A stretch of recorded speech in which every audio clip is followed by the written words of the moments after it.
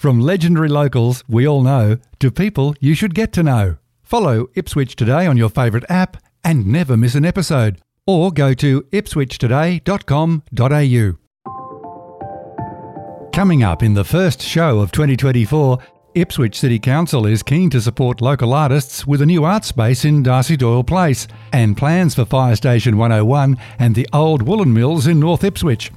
Councillor Andrew Fechner joins the show to explain how all this might work and what other support could be on offer for local artists. It's Friday, January 5, 2024, and I'm Alan Roebuck. Welcome to Ipswich Today, which acknowledges the traditional custodians of the land on which it is produced and pays respects to elders past, present and emerging. This podcast is supported by Kinetics, people-powered web hosting trusted by Australian businesses since 1999. The old Ministry of Food in Doyle Place has been vacant for some time. This council-owned building sits between the Ipswich Art Gallery and the Community Gallery. Local councillors Marnie Doyle and Andrew Fechner have been cooking up new plans for the site and have one or two ideas on the drawing board to support local artists. Councillor Andrew Fechner joins me now. Thanks for speaking with Ipswich Today, Andrew. Happy New Year, Alan. Lovely to be here. And a Happy New Year to you too. Firstly, how did Council get to this position to create an arts hub space for local artists?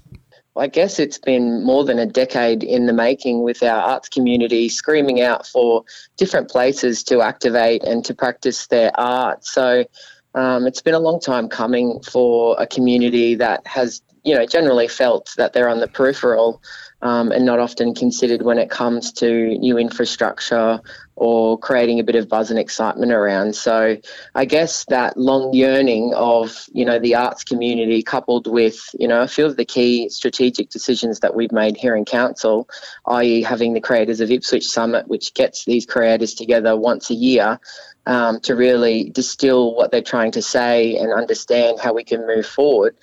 This has been a running theme all throughout. They just want more places activated for them to practice their art. So I guess that's the genesis of the idea. And then we had the perfect opportunity of the old Jamie's Kitchen space being vacant.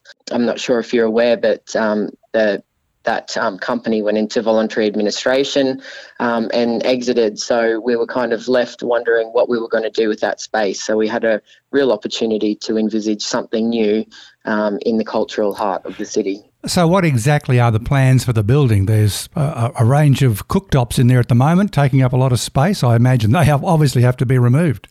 Yeah, so there's a little bit of demolition involved. And when it comes to the equipment that's in there, we've actually reached out to Give It, which is a charitable organisation, to donate all of those appliances to so that they go to good homes. So we're not just throwing everything in there to landfill. We're trying our best to be sustainable, corporate citizen and government, and really send that back into the market. So outside of that, it's just a little bit of fixing up to get the space more workable and usable.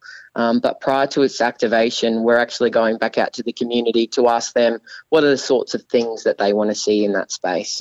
I think you've mentioned previously and elsewhere that it's the visual artists that will use this space, not all creative arts. Are you encouraging experienced and first-timers to come in together? Yeah, absolutely. I've actually been contacted by quite a few members of the arts community across Ipswich with their wonderful ideas. I spoke to a lovely lady prior to Christmas, and she wants to bring in jewellery recycling and mending and fixing, and that's an initiative that I know Logan City Council really get behind, where once a month a group of people go in and people bring old jewellery or small appliances, and there are qualified people there to fix them, to test them, to send them back out into the market. So there are some really weird and wonderful ideas going on in there, but also just artists looking to activate the community gallery who might be able to do a bit of art practice in the lead up to an exhibition, so people can drop in, see how the art's being made, and really get to experience that before it's hung on the walls of the community gallery. So lots of different great ideas. How many artists could use the space at the same time? Has that been worked out? That hasn't been worked out to date, but I'm pretty sure that there could be multiple activations happening at one time in that space. It's pretty versatile. I mean, it's 4 walls and a couple of benches, so it really depends on the demeanour and the scale of the operation that artists choose to bring to the space. Andrew Fechner, has any thought been given to how bookings will be managed and equitable access? We haven't decided on that as yet. We do have a consultation piece that's yet to begin with the arts community to ask them how we can make that equitable and fair. But if we're looking to other examples across the city, say Studio 188, there's a very simple booking system that they run there. So people apply, they go through a process, and then they're awarded the space. So I can't imagine it being too far removed from something that we're already doing. Also, in your recent media statement, there was talk about what to do with Fire Station 101 and the old Woolen Mills in North Ipswich. Firstly, Fire Station 101, which was a real fire station, for those who don't know. It's had several uses since council somewhat controversially acquired the building. Is it currently being used? It's currently activated, and guess what? Primarily by the arts community. So prior to Christmas, we had a wonderful little black box theatre set up in there, and there was a production of It's a Wonderful Life radio play. So it was actually transformed into a performing arts space, and that's occurred multiple times. That occurred multiple times throughout 2023. It's also been used by the Ipswich Arts Advisory Group for their meetings that are held, and it's kind of that lingering hang on from when it was used as the business hub as well. We have had members of the business community in there running capacity building workshops for small businesses. So it is quite well activated, but I guess, you know, if we're looking to the future and we potentially outgrow the space, and as you said, you know, the Jamie's Kitchen space will, you know, be more of a visual arts studio. We need to kind of expand into something more, and Fire Station 101 offers, you know, so many wonderful opportunities for us with recording spaces, with using it, you know, as a black box theatre and kind of formalising what that looks like for us. And being an old state government public works building, it's solidly built, that's for sure. It really is. It'll be around a long time. It's wonderful, and there's some opportunity to kind of renovate where the fireys used to sleep in that building there off to the side.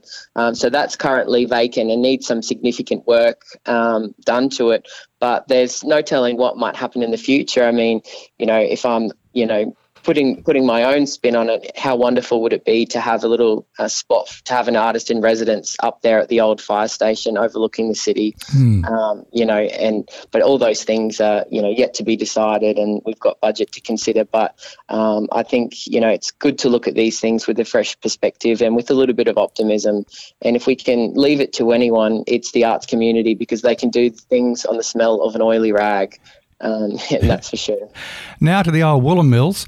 How bad is the state of the building? There's rumours it's almost beyond repair. It's not beyond repair. The latest advice that I've received is that it's a stable building, but to activate it in any sort of meaningful way, as you can imagine, would require millions of dollars. So I guess the idea of including the Woolen Mills as a foreshadowing exercise in the notice of motion was to think about some of those different and creative ways. Do we really need to be thinking about how we activate the whole space and do a full renovation of the Woolen Mills, or do we really just need to, you know, cut it off into bite-sized chunks to say, here's what $100,000 will get you there, here's what $1 million will get you there, and there's what a $10 million redevelopment on that site would look like. So I just kind of wanted to reframe the thinking on that space, because it's not all completely disastrous and broken and falling down. But to do anything there that we'd hang our hat on and say, that's a really beautiful place, we'd love to visit, it only takes a walkthrough to realise you need to spend a bit of coin there.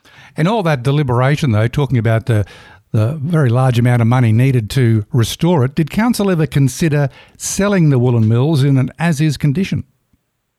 That's not been a consideration of the council that I've been a part of. I thought at one stage before council bought it, there was talk of units being built above the flood line. Has there been any further consideration of that? No further consideration given to that on the Woollen Mill site. I mean, it is tricky because it is listed on the State Heritage Register, so there are some considerations that need to be made in any sort of redevelopment context. And finally, Andrew, you told Ipswich Today in November that you're running again for council. We're in the new year, so election mode is certainly stepping up for March 16. Have the issues residents been telling you changed much between 2020 and 2024? It really depends on the residents that you speak to. I guess, the residents just want council to be able to do the basics, the roads, the rates and the rubbish. But when it comes to more of those future-looking things, the aspirations of community change all of the time. So we get wonderful ideas from members across community about how to make our community more livable every single week. We'll leave it there, Andrew Fechner. Thanks so much for speaking with Ipswich Today. My pleasure, Alan. Thank you. And that's it for this episode. A reminder, it's local government election year with the elections on March 16.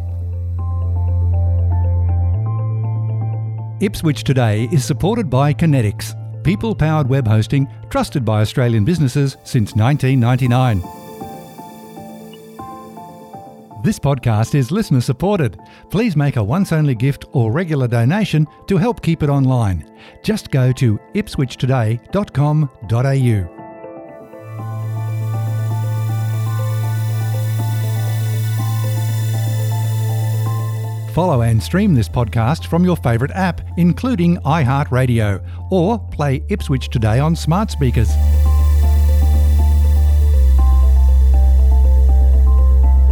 Music is supplied by Purple Planet Music.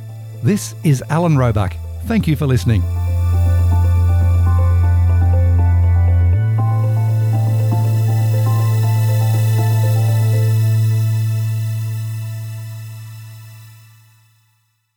Enjoying Ipswich Today? Please share the love on your socials.